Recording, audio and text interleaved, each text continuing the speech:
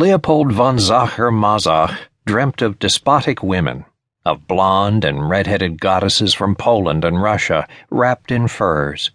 His ideal woman tied him up, mocked him, and whipped him until blood trickled down his back. She wrestled him to the ground and sat on him.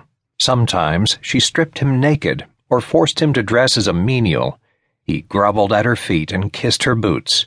She cheated on him with muscular youths more virile than bookish Sacher-Masoch could ever be.